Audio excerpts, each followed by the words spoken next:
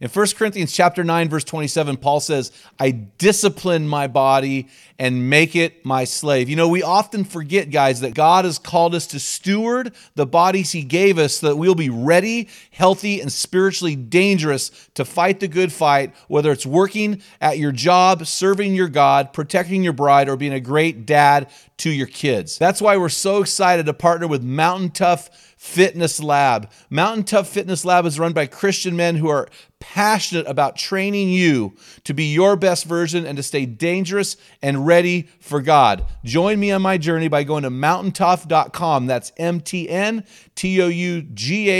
and getting your free 6-week trial when you type in the code ARENA30.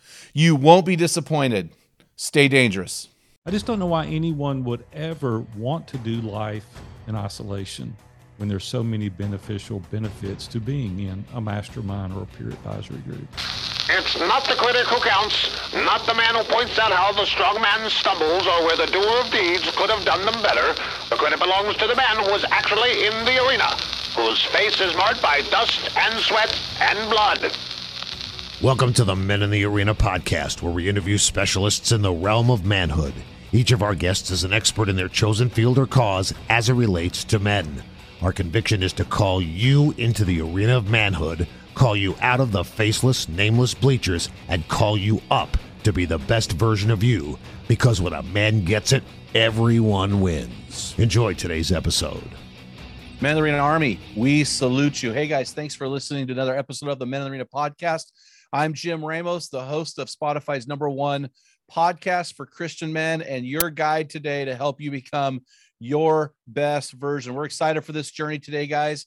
We're helping you thrive in the stress bubble of life, that period of time where you're raising your kids, loving your wife, and we want to help you continue way, way, way beyond that. So I'm really excited about this guest today, guys, because he is passionate about an area that I think is one of those deep-seated needs that every man has, but is unwilling to talk about.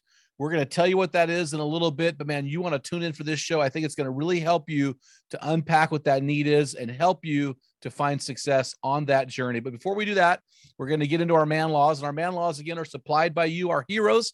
We will send you some swag when you hit us up at info@meninthearena.org with your physical address. This week's man law comes from Robert Michael. Robert wrote a great one. He said this: if I have to open it for you, I get to taste it first. I love it. Thanks, Robert, man. Hey, hit us up. We'll take care of you, man. And I also want to read to you our hero story. Hero story this week comes from Brett in Wyoming. He had a real lengthy letter. He actually mailed the letter in. It was a beautiful letter, but I'm going to encapsulate it in these words. He said, words can't do justice how much I appreciate the Men in the Arena podcast. Recently, I was faced with a difficult decision whether to accept a new job or not. To accept the job, I would have been pursuing my lifetime dream of practicing veterinary medicine in my hometown. But to accept the job, I'd have to be turning down my wife's dream of getting to stay at home with the kiddos for a year. Thanks to God's word and encouragement of manly wisdom from Men in the Arena, I know I have made the right decision. Thank you for your good work. Man, Brett, thank you, man.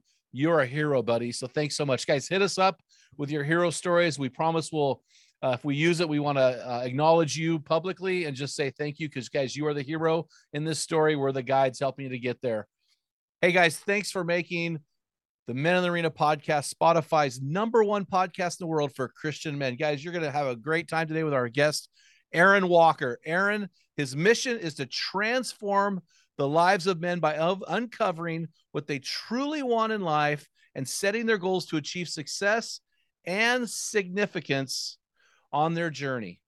He is a serial entrepreneur with 14 businesses started in the 43 years he's lived in his community of Nashville, Tennessee, with his beautiful wife of 42 years, Robin. Aaron's also the founder of View from the Top and a mastermind group, Iron Sharpens Iron. We're here today to talk about those things. Aaron, it's great to have you on the show, man. Hey, Jim, thanks for having me. I've been really looking forward to this, and I just want you to know what an honor it is to be with you today. So thank you for having me. It goes both ways, man. Hey, before we get into the questions, why don't you tell us a little bit about your story, significant markers along the way, and what led you to living this life of great significance? Yeah, well, thank you. I'll try not to make too much interview about me. I will really want to make it about your audience and how we can maybe help them. But for context sake, I'll just tell you, you've already said it in the bio. I've been in Nashville 62 years now. I love it in Nashville. And you know what's funny is everybody loves Nashville and everybody's moving here. It's made my commute to Starbucks a little bit longer, but hey, I love the growth. I love all the people moving in, new perspectives, new ideas. I love the growth, quite honestly. It's been really fun. Grew up in a really poor household, great parents. My mom loved God and raised us in a great environment, but my dad just wasn't a good businessman. And I decided early on in my career that I was going to do some things differently. So went to summer school and night school for a couple of years, was able to graduate high school early, started my first business when I was 18. Found a couple of guys that had plenty of money because I was broker than a convict. I didn't have any money and I needed somebody to partner with me. So we did. And I'm just telling you, man, God honored that effort like nothing I've ever seen. 2 weeks out of high school, I get married to Robin. And I said, Robin, we may never have this chance again. Let's don't butcher it. And so we started paying all the money in the business back on the business. We paid $150,000 10-year loan off in 36 months. Whoa. And I was 22 with a paid for business. And I said, I think I can do this again. And I replicated that numbers of times until a Fortune 500 bought me out when I was 27. Well, I thought, man, I have arrived. I'm like broke. And now in 9 years, I can retire. Until I became very bored. Getting into bed in the middle of the day, I gained 50 pounds. My wife came up to me one day and she said, hey, this is not what I signed up for. And I'm like, man, I don't know what to do. I play golf every day. I fish every day. And a lot of the listeners are going, man, I'd love to do that. Well, you would for about 18 months, about the same length of time as me. And it didn't have any purpose. And so I went back, bought the store that I started with when I was 13 years old, and we grew it 4 times the size, had the resources and the experience to do that. And then, Jim, my life changed forever. August 1st, 2001, I was headed to the office and things were incredible. Big house, place on the beach. We had all the tangible possessions until a guy named Enrique was crossing the street in front of me to catch a local bus and didn't look my way. And I ran over and killed him that day. Oh, man. I want to tell you, man, what a pivotal moment in my life. And so I won't take you through all the gory, gruesome details of that, but decided to sell the business that I presently owned at that time. Told my partner I've been chasing money my whole life and I'm going to take a break. And I took the next 5 years off. I didn't do anything for about 5 years. We built a new house. I was thankful that I had the resources to be able to travel a little bit, hired professional help to work me through that difficult time. And here's what I learned in that process. And then we'll fast forward. I'll give you the rest of the story in a minute. But I started thinking back on my personal life and I said, what had happened if I had been killed that day? And then I started thinking about legacy. And I said, what would my legacy have been? And I felt so guilty. I said, here's my legacy. It would have been poor kid from Nashville, Tennessee, makes enough money to retire at age 27 and nobody cares. And it hit me, man, like a ton of bricks. And I'm like, that is not what I want my legacy to be. Like, I want Jim Ramos's life to be better as a result of having interacted with me. I want to be able to encourage and edify and lift up, because no one cares that we've got a few tangible assets but my family. And I said, I want to make a difference. And I said, God, if you'll give me another chance, I'll do it differently. So I started focusing outward, being a giver instead of a taker. And I said, listen, if you'll just give me the chance to breathe life into other guys and do these things, I promise you I'll do my very best to give. So I've been on a mission now for over 20 years to help other people achieve and their goals and successes. So 12 years ago, when I turned 50, I went to my mastermind group. It's a group that I'd been in for decades, and they encouraged me to start coaching and teaching. And I said, I don't want any part of that. Dave Ramsey was one of the members of the group. He started this group decades ago, and we were called the Eagles. And he said, "Hey, Big A," he said, "if you'll come do EntreLeadership, I'll give you the course. If you'll just come and do it, see if you like it." So I didn't want to go, but I did. And I went, and Jim, I'm going to tell you, I fell in love with it. I was like, man, this is me. A couple of guys there introduced themselves to me, and I started coaching them. And the rest is history. Started doing a few podcast interviews. John Lee Dumas invited me on Entrepreneur on Fire, and he said, "Hey, man, you need to tell your story." And I did, and started a mastermind group. Went to Robin, and I said, "Robin, these people keep coming. What am I going to do with these people?" And she goes, "Oh, here we go again." And I said, "No, I've got to do something." So continue to open mastermind groups up. And now fast forward, here we are in 2022, 15 mastermind groups. We're in 5 different countries around the world. And God just keeps sending us amazing entrepreneurs. And we just keep helping them level up in every area of their life. Well, I'll tell you what, Ramsey's book, EntreLeadership, you can tell them you heard this from me. Okay. That was a significant book that when we launched Men in the Arena, that was one of my significant books before we launched the ministry in 2012. And so his, beyond all the great things he does for the church with finances, that book really was a game changer for me. So that was really good. So I'll tell him. I'll be sure and tell him. I'll appreciate that. Out. And you know what's interesting, though? You'll like this story just because you recognize the name. But back in 1993, I went to a Chamber of Commerce breakfast, and they had a guest speaker there, and it was Dave. And he was just starting his radio show here in Nashville. And it piqued my interest. I went up and introduced myself to him and invited him down to see my store. And he said, "This is just exactly the kind of store I want to advertise on my show. Would you advertise on my show?" And I said, "No, nobody's ever even heard of you. I don't even know who you are. I don't even know what your show's about." And he told me what the show was about. And he said, "I'll give you a week free if you'll try me." And I said, okay. So I tried him, and Jim, listen, 3 days in, people were marching in my store. They were buying things. And I called him and I said, "These people have drank the Kool-Aid. I don't know what it is that you're serving up, but I want to advertise more with you." And he said, "Well, if you continue going forward, you have to sign an annual contract." I said, "Listen, I didn't know you 3 days ago. Now you're wanting me to sign an annual contract." He said, "I can produce results." So I signed an annual contract, and I sponsored his show for 21 consecutive years. And I said, "Hey, best money I've ever spent." And as a result of that, we built a friendship from the very beginning. And Dave's mastermind, Dan Miller was in there, Ron Doyle, Ken Abraham, Jeff Mosley. Some of those names may or may not ring a bell. And I'm not telling you those things to name drop. I'm telling you those things because that mastermind group changed my life. They walked with me through every phase of my life during very troubled times, during the accident. They walked with me through everything. And I'll never not be in a group because God created us to be in community. Because isolation is the enemy of excellence.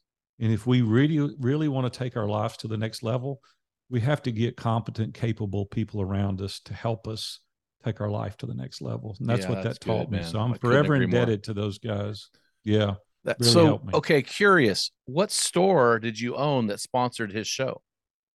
Have I heard of it? Yeah. I own Barry's Pawn Shop, very high-end pawn shop in Nashville. I sold out to Cash America. They're a Fortune 500. And, I started that first store when I was 18. Then I bought a number of stores in Nashville and then ended up selling to Cash America. Yeah. Wow. Okay. So for our listeners, can you explain to our listeners what a mastermind, because we're going to talk about this throughout. What is a mastermind group? What is its purpose? How does a guy get involved? Another funny story. I'm full of stories. My wife says I'm full of a lot of things, but I'm full of stories. So I'll share this. So I was at a concert at the Curb Center in Nashville listening to Mercy Me. And I didn't know it at the time. But Dave was sitting 2 or 3 rows in front of me, and he got up during intermission. And he walked back and saw me there, and he said, "Hey," he said, "I want to talk to you about something." I said, "Okay." He said, "I want you to join my mastermind group that I'm starting in my office." And I said, "I don't even know what a mastermind group is." And he said, "Just come to my office Wednesday at 7:00. I'll introduce you to the guys I've invited." So I went home, and I told Robin, I said, "Robin, we've been friends with Dave and Sharon, years prior to that, because I've been his sponsor. And I said, Dave wants me to join this thing called a mastermind. And he explained to me briefly what it is, but I don't want to go.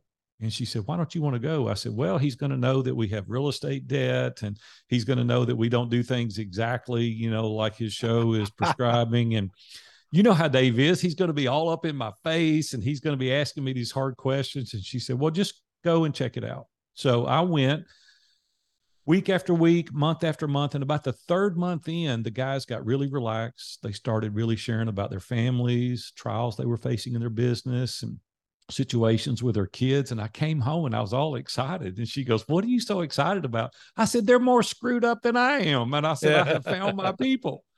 And awesome. She said, man, I'm glad you've got a safe place to go. So it allows you to let your veil down, that facade that all men carry, because we all want everybody to think we got it together. The truth is, we're all knuckleheads, right? There's some area of our life that we don't have it all together.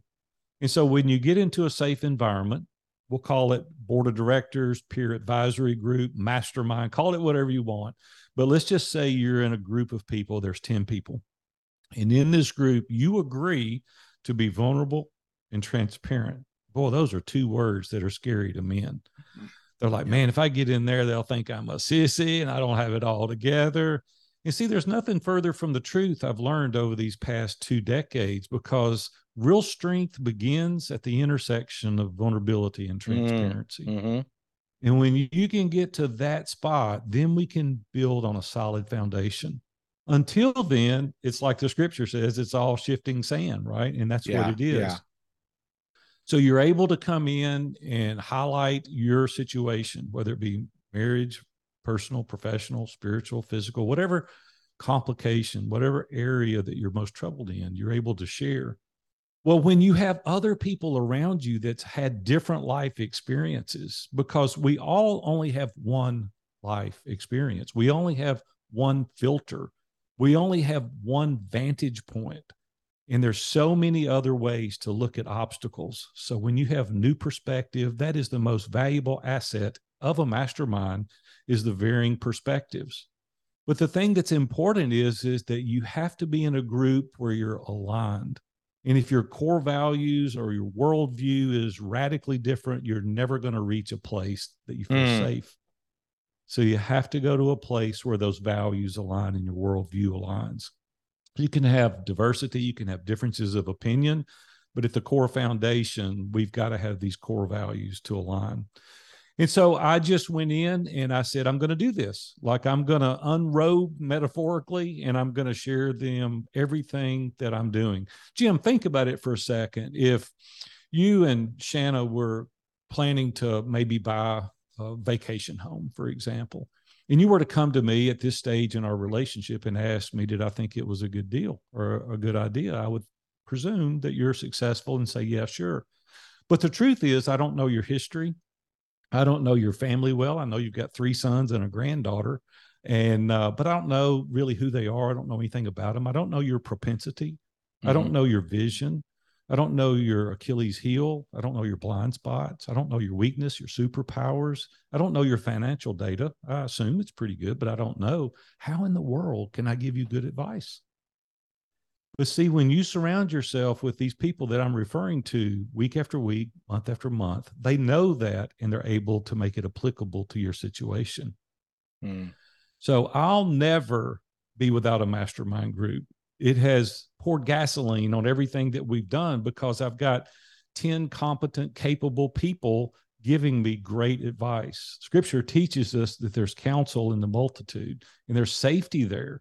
When you're in isolation and you're trying to make these decisions on your own, you can only run it through your personal filter.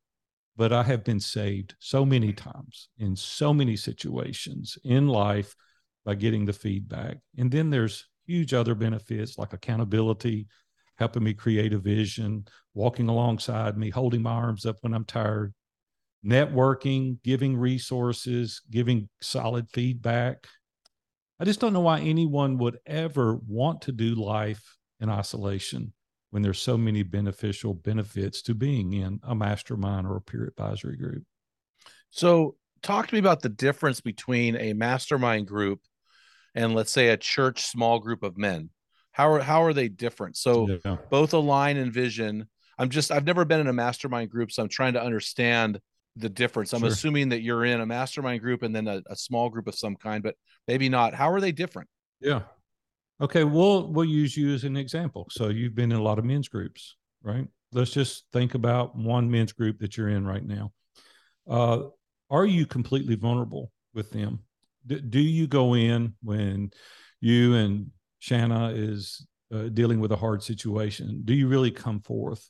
Think about your sons. You know, if you're having trouble with James in some situation and you're a little bit embarrassed because you don't really want your buddies to know about that situation, or maybe Darby is facing occupational change and you're trying to give him advice. Are you willing to share struggles that he's going through, or Colton, or any of your other, family members? Do they know your finances? Think about that for a second. There's not many church members that are willing to go to other church members in a casual setting and say, yeah, I've got a $6 million net worth and I'm making $300,000 a year. And I've got $1,700,000 mortgage and we've got only $400,000. And I mean, do you do that? I'm asking you, do you do that? The goal would be to do that.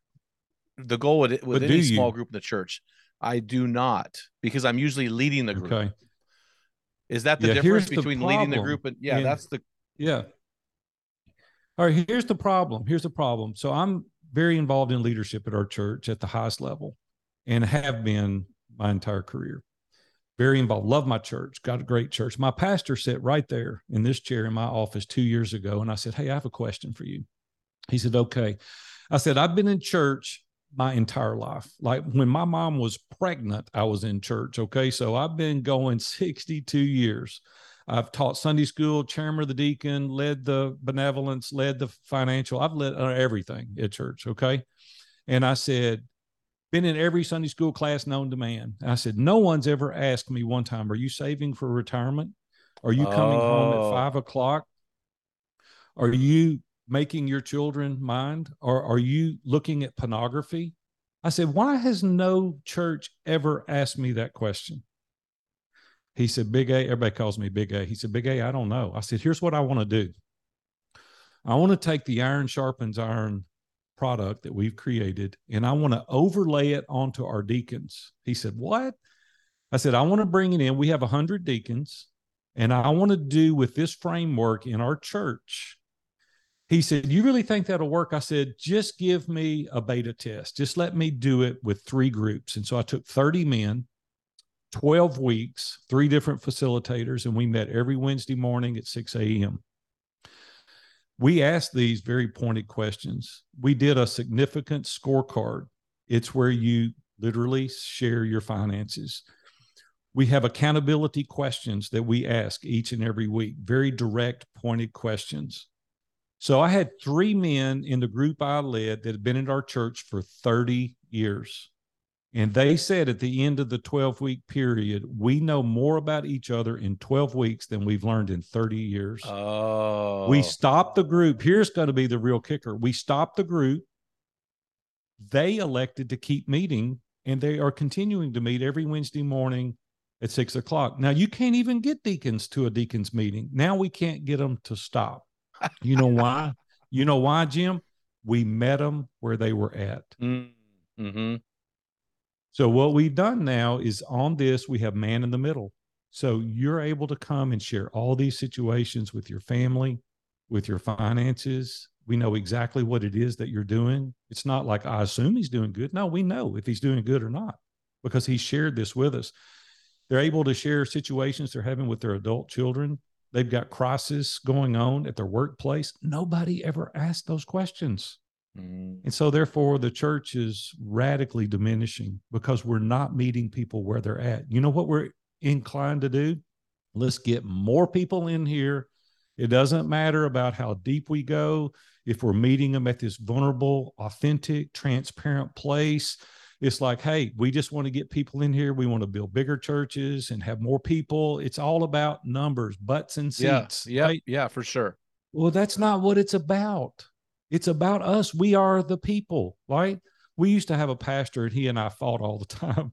He was a great guy. I loved him. He was one of my mentors, but he would always say, it's not about you. It's about the people to come. I'd say, well, some of it is about me. Yeah. I've got to lead my family. I've got to get shored up myself. I've got to get on a good page so I can go out and do ministry. Well, you know what we've done? We have elected to adopt this program for our entire deacon body. Probably will take it into the whole church. We have about 7,000 members. Now I've got churches reaching out to me saying, hey, I'm raising my hand. Like, we're interested in doing this program. Would you teach us to do this? It's just the framework that we've created that is allowing people to be vulnerable, to be safe. Confidentiality is paramount. We don't discuss anything. We don't record the calls. We don't do any of those things. I created a product called the Mastermind Playbook where I teach people to do exactly what I'm talking about. And people all over the world are adopting this program because it's simple questions. It's very direct. There's accountability. We give people the freedom to share the trials and troubles that they're dealing with. We help them create a vision. I wrote a program called Come As You Will Be, where you develop in 5 areas of your life: personally, professionally, relationally, spiritually, and physically. You pick aspirational goals. We help you reverse engineer that, and you sit down and say, these are the tasks I've got to do in order to accomplish this goal in a 36-month period. Every week we have accountability that we lay on top of that so that we can track you and see where you're going. We have very, very, very successful entrepreneurs, many of them in our organization, that is taking their life, their business, their spirituality to new heights because it's regimented. There's a methodical system that we're going by, that we're doing. It's not just show up, take care of the widows and the orphans, and pray for the people. It's like, okay, pragmatically, what am I supposed to be doing? Mm-hmm. We've outlined that, and it's really taken our men. Well, you know, it's really interesting. I think that's the quest for significance and living a life that impacts others, living a life as your best version. I think that may be the greatest unspoken need of a man. He just doesn't talk about it. And I thought it was really interesting. You called it a significance scorecard.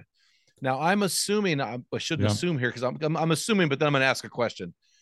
That scorecard asks questions in specific areas, and those specific areas are the questions every week. So the 5 areas, but you talked about asking critical questions. How many questions go into those areas?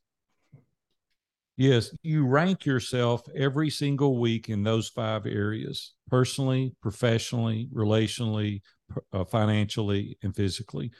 Every single week we see if it's red or if it's green or if it's yellow. Like, is it stopped? Is it paused? Or is you moving forward? And then very specific 3 or 4 questions in each category as it relates to that category, how you're progressing. See, what I found out about myself when I was 40 years old, that my whole focus was on my well-being. And I'm embarrassed to admit that publicly, but it's true. It was about, I need to make more money. I need to put more money in retirement. I need to have, blah, blah, blah. And I started thinking one day, and I thought, there's nothing wrong with being successful. I want everybody listening to be successful, right? We got to make money. I hate it when people with money go, money's not important. I want to go, you're a liar. Yeah. And I hate it when the church says that to me. They say, oh, don't put so much emphasis on making money. I said, well, how come I get one of those little letters for a private dinner every time we build a new building? It's important now, isn't it? And they're like, well, yeah, you got a point. I said, well, just say that. It's okay. It's okay. Like, money is a good tool. My friend, Rabbi Daniel Lapin, wrote Thou Shalt Prosper. And he talks about in there the exchange, and you should be compensated well for the value that you're adding, right? We need it. We love to have a nice house, vacations, cars, giving money away, charitable organizations, giving to our church. Broke people can't do that. And so we need to learn to make money. But here's where I missed it, Jim. I missed it on the significance piece. And the significance was, it's when it's about others. Right. I started feeling guilty about that. I said, man, 95% of my focus is amassing this fortune. And I'm not focused out really listening to Jim Ramos's heart and saying, Jim, what is it you need? Like, how can I further your cause? Like, what is it that I can do from a connection standpoint? Like, is there something that we could have synergy on that maybe I could share what you're doing with my audience?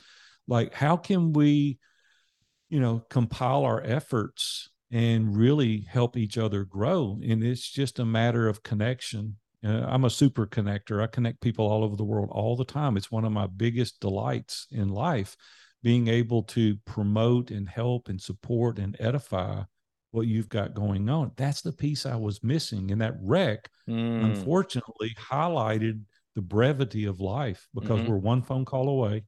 We're one wreck away. Yeah. We're one whatever away from it being over for us. And I thought, man, my sister, Julie, we buried her January 17th, my 64-year-old sister, perfect health, went to the doctor, stomach hurt, and found out pancreatic cancer. 8 months later, we buried her.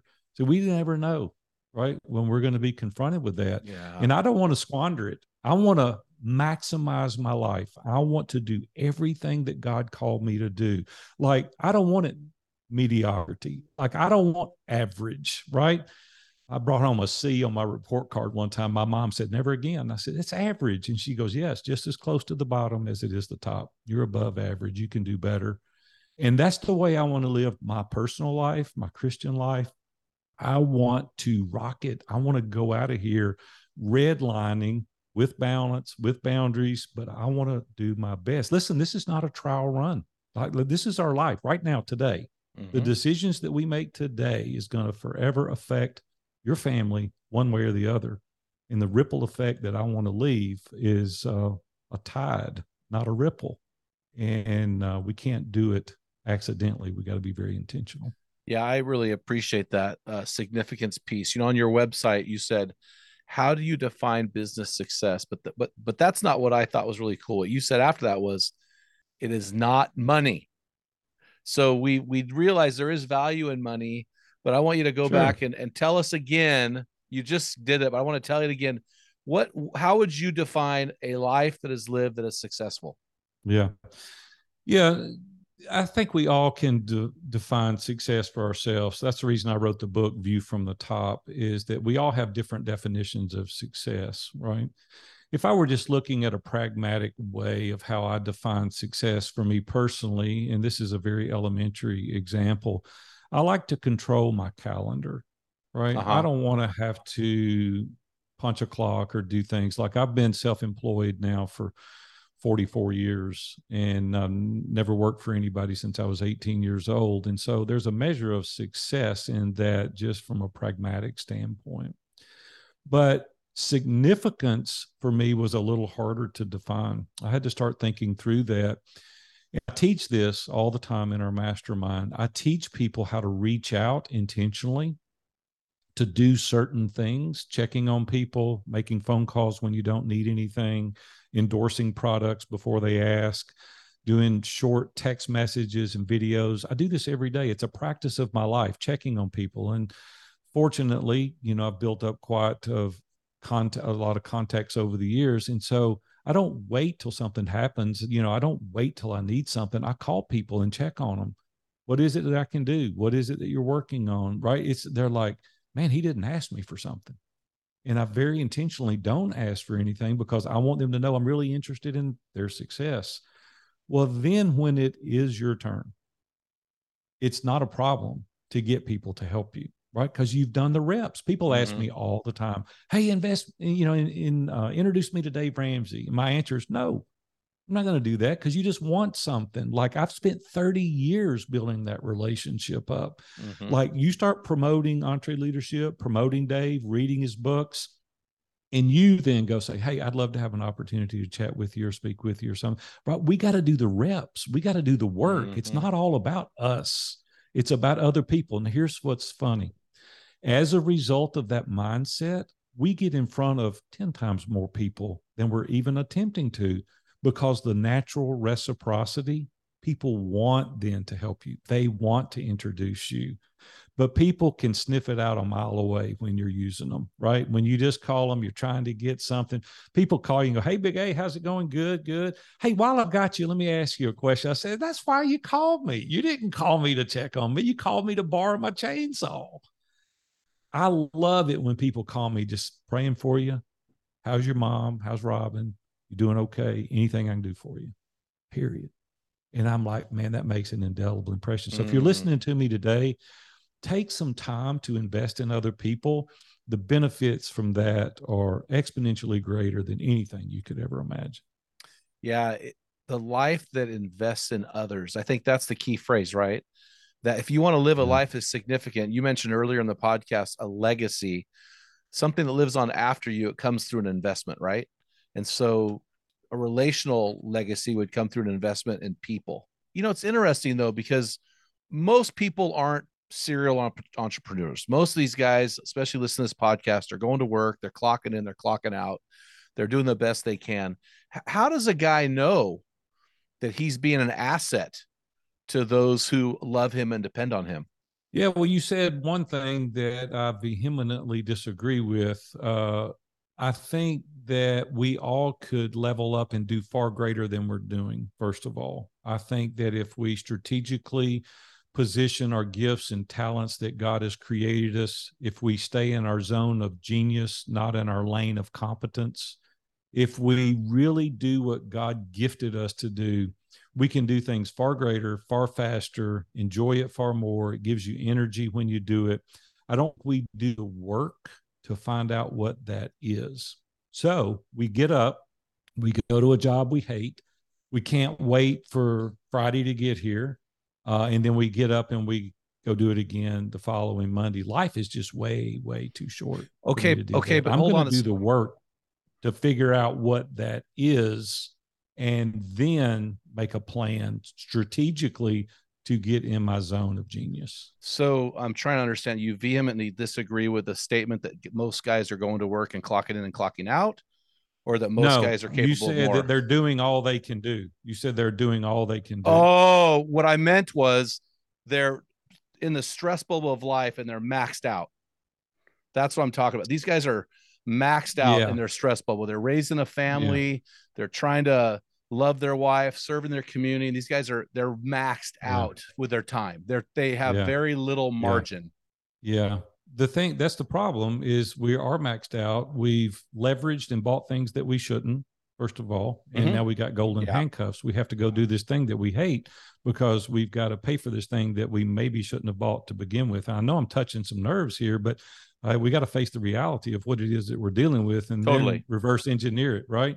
And so some things need to go, right? There's some assets that we've got that we need to let go of. So we've got to prioritize our priorities first and foremost, right? We've got to decide what's really important, right? And I know I'm touching some nerves. I'm speaking to myself too, but there's some country club memberships and there's some bass boats and there's some deer rifles and there's some golf clubs and there's some things that we need to let go of. Here's what we say all the time. Someone once said, someone I know kicked off his show. No, I'm laughing because I'm thinking about a couple guys right now. Not me. I own all my guns, but someone I don't, you might know who this is, said, live like no one else, so later you can live like no one else. And so a lot of us are caught in what Switchfoot called our Lexus cages, right? And so I agree with that 100%. I think especially in America, we are completely maxed out, right? We don't create margins and boundaries. And I think when we're processing this thing of significance, it's very hard for us to live a life that will really leave a positive legacy or be significant. I think that needs to be a life that lives on beyond us, right? Whether it's through our children, we're passing something on to others that are close to us. It's really difficult to do that when we have no margin to give to other people. We can create margin, though. That's my whole point. And I want to finish my rant. I didn't finish. No, I agree with you. Out, but here's the thing: is that Rory Vaden wrote a book called Procrastinate on Purpose. Rory lives here in Nashville. He's a friend of mine, and I suggest reading it. I guess it is a plug for his book. It's a great book, but it talks about really determining what's important. Now, where I get really tired of guys saying all the time, "Oh, my family's most important." They go to work before the kids get up. They come home right at supper. They eat. they kiss the kids, they put them in bed, they go right back to work. And then their wife wonders why they don't have any quality time. I want to tell you something. If you don't hear anything else I've said in this interview, I want you to hear this. When you come home and that little boy wants to go outside and pitch baseball with you, you need to go outside and pitch baseball with that little boy. I don't care what you've got going on, because your time is limited with those kids. You only have them for about 16, 17 years. They get their license, they're gone. You can make more money. You can start more companies. You can do all that. That has no memory. Those kids, the relationship that you're building with those kids right now are going to live on for eternity, and you're affecting the family tree. And I want to tell you, if you're going to cheat somebody, cheat the office, cheat that email you think you've got to write. If that little girl wants you to come watch her at ballerina practice, you need to take her, because they're going to be gone in a nanosecond. My oldest girl's 40. My youngest girl's 37. I have 5 grandchildren. And if I could go back and rewind the clock, like I've started 14 companies, I've done all that. It's a lot of hard work to do all those things. I would build even stronger boundaries around my family. I would. I hear guys say this every day. My family's most important to me, and they don't spend 30 minutes a day of quality time with their family. And they wonder why they come home with a pocket full of money to a house full of strangers. Is because they're not investing the energy and the effort in that relationship. My number one core value is relationships matter most. And I can show you with my checkbook and my calendar that to be true. But when I ask most guys about that question, 95% of their waking hours are trying to make money, to buy things, to appease their family, to show that they're doing a good job. And when their kids grow up, I'm telling you, when they grow up and they go to college, you've got time now and they don't. And you're never going to have that lasting relationship with those kids. So please, please go home and do an evaluation of your time and see if your actions are aligning with what you're saying. Yeah, that's really good, man. I wrote a whole bunch of notes down here. One of the things that hit me was John Maxwell's definition of success is that those who know me the best respect me the most. And so we can have all of this stuff in our calendar for relationships, but if our family doesn't acknowledge that, right? I have a quote I like to say: what you put to the grindstone will be remembered on your tombstone. So whatever you're doing on the grindstone, realize those people who are going to be mourning at your deathbed, they aren't going to be the people that you worked with. And there's a Lee Iacocca quote somewhere in there. So yeah, that's one of the things that is important. And I wrote a book called Strong Men, Dangerous Times. It was an Amazon #1 bestseller. And in that we talk about finishing strong. And what we believe is the way you finish life strong is to finish every day strong. And so for these guys who have children in the home and they're living in the bubble, they have to realize that 6 to 9 is where their significance is going to be built. 6 to 9 at night when they're with their kids, because that's when it matters most. So I agree with you 100%. This is really, really good stuff. What else would you tell these guys that they're listening going, man, I heard a stat the other day that really, really disturbed me. It said that young girls that have premarital sex, there's a statistic that shows those girls, as a rule, didn't eat dinner with their family. There's a huge statistic out that says they just want to be heard, and they can do that at the dinner table, right? My wife had a rule, like we all eat together. We eat at the same time every night. There's no electronics, right? Stolen Focus is a book that every man on this call should be reading. Johann Hari wrote the book, and it's called Stolen Focus. It's what technology is doing to our children. And it is very, very disturbing. So you need to build boundaries on that. This is kind of a funny story. Again, I'm full of stories, but my mom had hip replacement surgery a couple of weeks ago. We were at the hospital. She had her eyes closed after the surgery. The nurse came in. I knew the nurse, and we were standing there talking, and he was telling me about the hardship he was having with social media at his house. And he said, I just can't get my kids off of social media. And my mom's eyes were closed. I thought she was asleep. And she said, who's the parent in the house? Absolutely. And I'm like, you got to be kidding me. Like, we're having, like, what happened? My mom's favorite Bible verse was spare the rod and spoil the child. You know, my mom believed in discipline, and she believed in the parents. My mom would always say, you're going to respect me out of love or fear. You take your pick. Yep. And we don't have that mentality anymore. God gave us, right, those kids to be the parent. And so you need to build the boundaries. You need to do the right thing. Just because everybody's doing it doesn't mean it's the right thing. And I want to encourage you to read the book, Stolen Focus, first of all, and then sit down and build some boundaries for those kids. So, you know, my kids, you said success earlier, reminded me of something that we would always go. We had a condo in the mountains in Gatlinburg, and we would go up there and we would spend a week after Christmas. And my kids were little, and I would say, hey, be honest with me. Tell me where dad can do better. You're not going to get in trouble. Or tell me where I did good, right? And even as they get older, you know, I ask these questions. And the thing that's meant the most to me is my daughter saying, you were always available. Like if my phone rang, I would answer the call. If somebody came in my business, my girls called, I'm available. So many times, like I got up and left a staff meeting at our church, and the pastor said, couldn't that wait? And I said, no, that was Robin. And quite honestly, she's more important than this meeting. Yep. We have to make our family feel that they're the most important. You know what? Because they are. And the only way we demonstrate that is through actions. It's not what you say, it's what you do. Yeah, I want to reiterate that. The only way you demonstrate that is through actions. Hey guys, another great book is Brad Huddleston's book, Digital Cocaine. We had Brad on about a year ago. That is an outstanding book. You are the parent. You are the parent. Holy cow.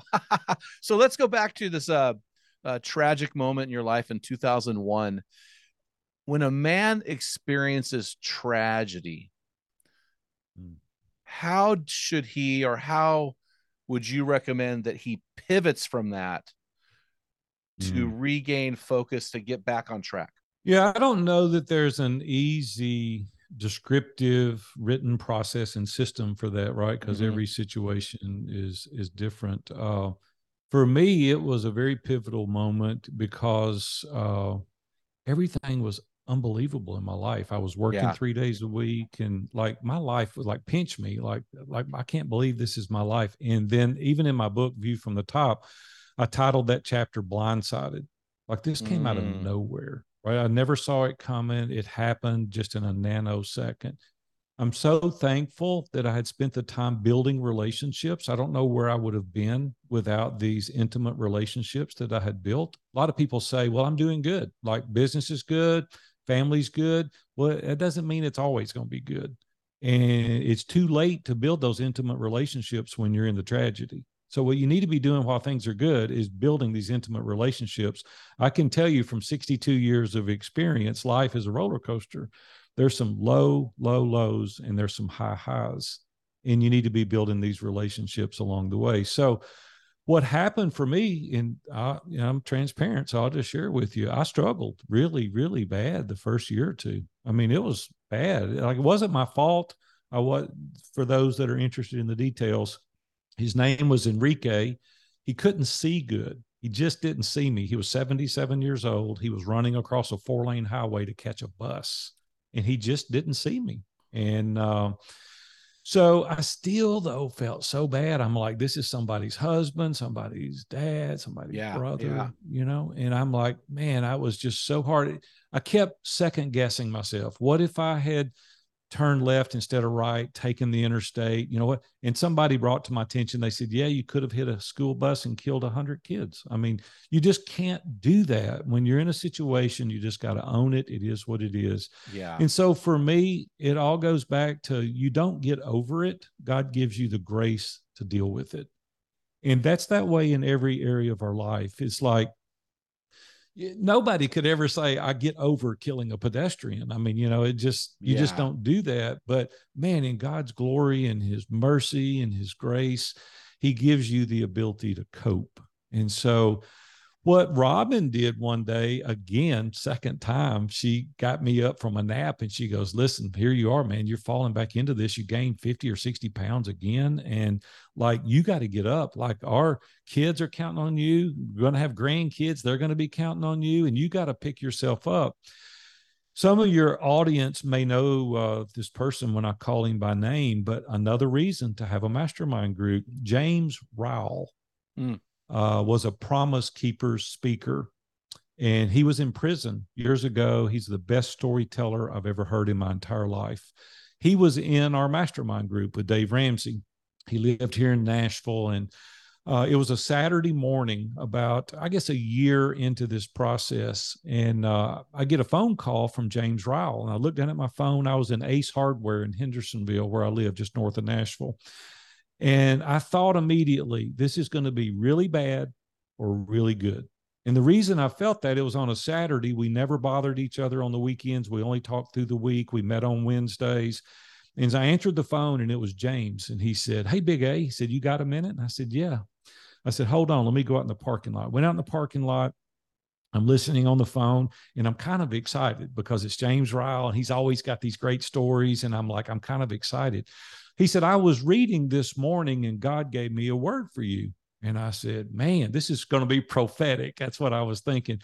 And he said, you're wearing the hell out of everybody in our group. Oh, man. And I laughed like you just did. And I said, excuse me? And he goes, you're wearing the hell out of everybody in our group. And I said, James, is this a joke? He goes, no, I'm not joking at all. He said, I want to read you something. And he read Isaiah, where it says, take the chains from around your neck and move on. He said, it's time you were moving on.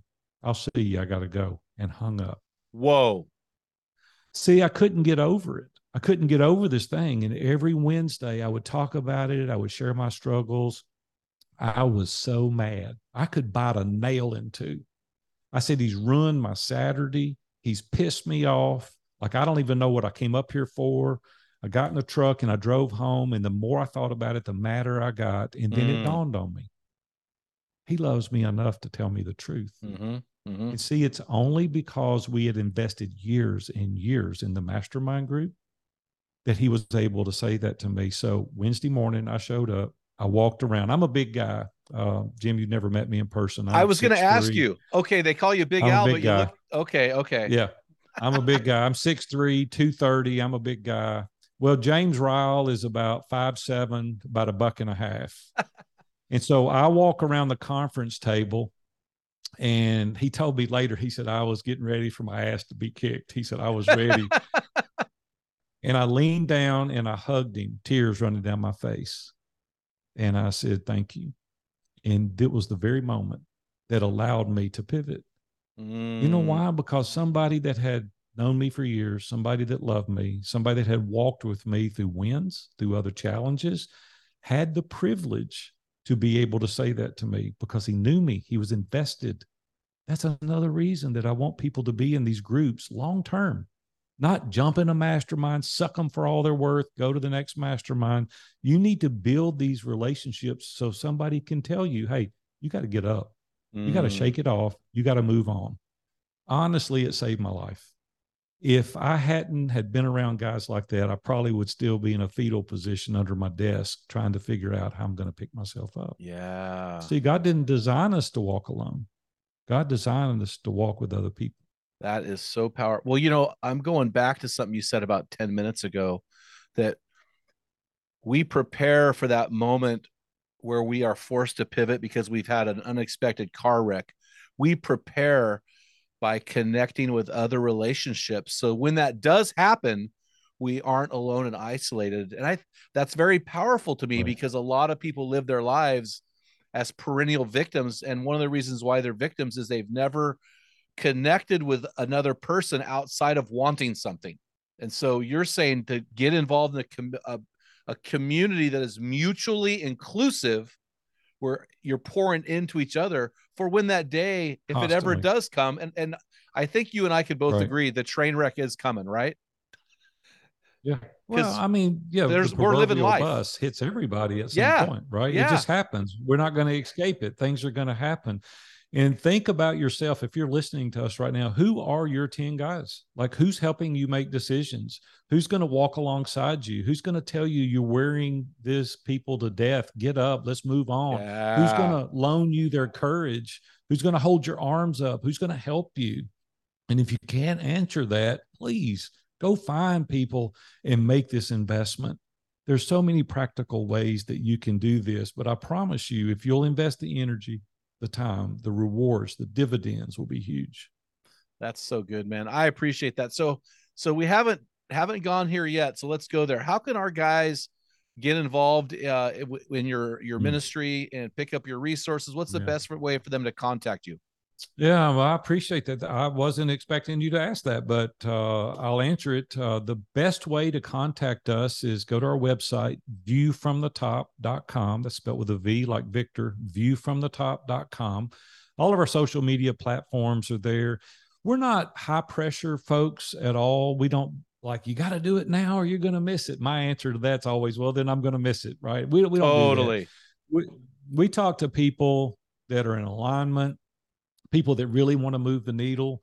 People are making long-term commitments. People are looking for a band of brothers. People are looking for quality people that align their core values, that are going to help them excel in every area of their life. That's the kind of tribe that we've built. And so if that's you, if you're like, man, well, I would love an opportunity to talk to you, there's an application on our site you can fill out. You're not committing to anything. It's just a conversation with me. And then we'll sit down, we'll see where you're at, we'll see if you're a good fit and if we can help you, and then you can be a part of that brotherhood. So we'd love for you to reach out. So I went to your website and looked around for quite a bit yesterday, and it looks like View from the Top is this umbrella that encompasses these 15 Correct. mastermind groups. Is that correct? That's correct. Okay. Yeah, we have View from the Top as the parent company. We have Iron Sharpens Iron as a mastermind. We do live events and we have coaching program. And so any way that we can help you in any way, yeah, we're happy to. So, man, I sure appreciate that. Aaron, AKA Big A. Hey, man, thanks so much for coming on the show. Take your time to share your wisdom, experience, and to share, it's a bold move when a guy shares his, a tragic moment that forces a pivot. So I really do appreciate your vulnerability. And I know there are guys out there that are really resonating and they're ready to go to the next level. So thanks so much, guys. Hey, guys, let's get our boots on the ground. What's next? What's the next step? What are you going to do because of what you heard today? And here's, I've been really inspired to ask you this question, guys. I want you to find somebody who wants you to win and ask them to tell you the truth about you and see what happens. They need to be somebody who wants you to win, but ask them to tell you the truth and see what happens. And go out there, guys, and become your best version. Guys, while you're out there, go to my website, meninthearena.org, pick up your free copy of my book, Tell Them What Great Fathers Tell Their Sons and Daughters, and sign up to join one of our many virtual teams by hitting the join the program button. Until next time, feel the wet sand on the arena floor, hear the deafening roar of the crowd, taste the sweetness of victory, smell the stench of battle, get in the game, get dirty, grind it out, and be a man. You've been listening to the Men in the Arena podcast. If you hunger to be your best version, then join thousands of men from around the world in our Men in the Arena forum on Facebook. This is the best place to have open discussions around the topic of biblical manhood. Make sure to explore our website at meninthearena.org, sign up for the weekly equipping blast, and take advantage of our many free resources designed to help you become your best version of a man. Thank you for listening to this episode of the Men in the Arena podcast. Remember, when a man gets it, everyone wins.